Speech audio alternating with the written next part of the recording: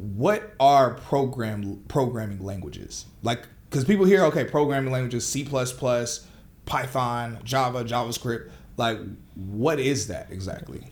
Okay, my best explanation of this is when it comes to software engineering, software development, there's two very important aspects to this. One is logic, just understanding logic. If this happens, then this is happening.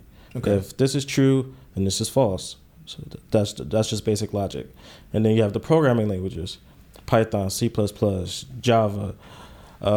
These languages are like spoken language. It's like English, it's like Spanish, it's like Italian.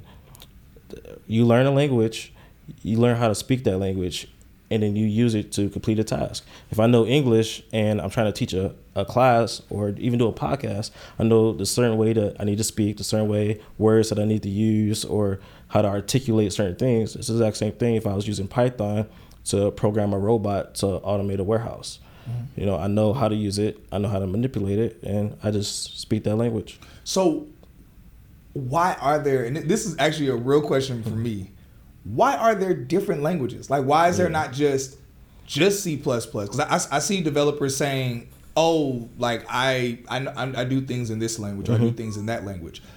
Why have there even been other languages? And I see people saying that a certain language is like a certain programming language is superior to another. And I know Python is ridiculously popular, and that's usually the main one I see people talking about as if it's superior above everything else. But why, after the first programming language was created, like why were other languages created? Why not just have one language and program and create things off that one language?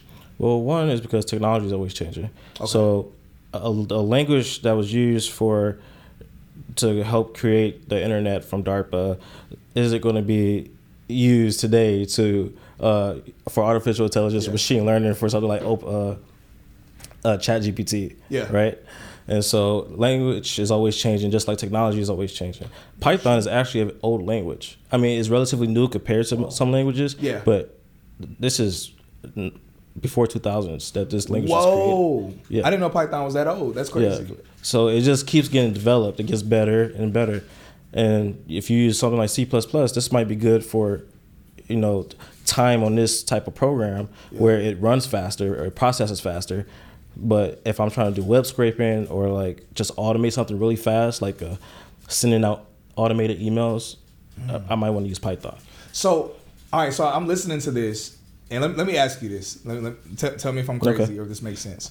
So the way I'm thinking of this, as you're explaining, you're doing a really good job explaining this. The way I'm kind of thinking about it is that there's a person, like let's say there's a person that's bilingual. I live in Miami now, and there are a lot of people that are bilingual.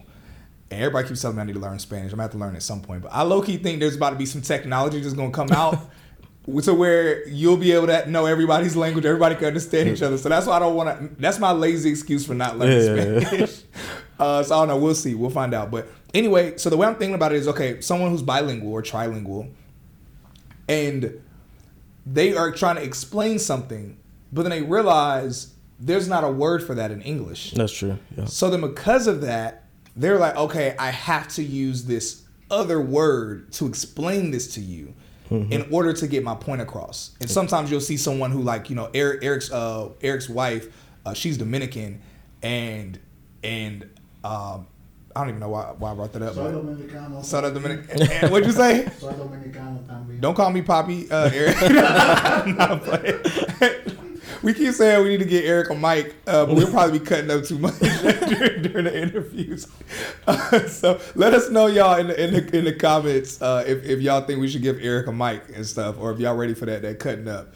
So, but no, so the way that I'm kind of thinking about it is, so a person trying to use language where maybe they're talking to another person that's bilingual, and they'll be, and I've seen it, I'm sure you've seen it as well, where they'll be speaking English and then they'll flip over to Spanish, or they'll be speaking Spanglish because they realize, okay, I don't know that word in English, or I don't know that word in Spanish, so I'll have to jump languages to get the point across. Yep, would you say that there's like some similarity in that, where it's like, okay, a person might be doing something in C or C++, and then they'll realize, this is a bit complicated doing it in this language, so I might need to use a different programming language. That's exactly what it is. Some languages are built specifically for a specific task. Yeah. Also, like MATLAB, that's used for math, plotting graphs, data analytics, things like that. So that's built out for those tasks.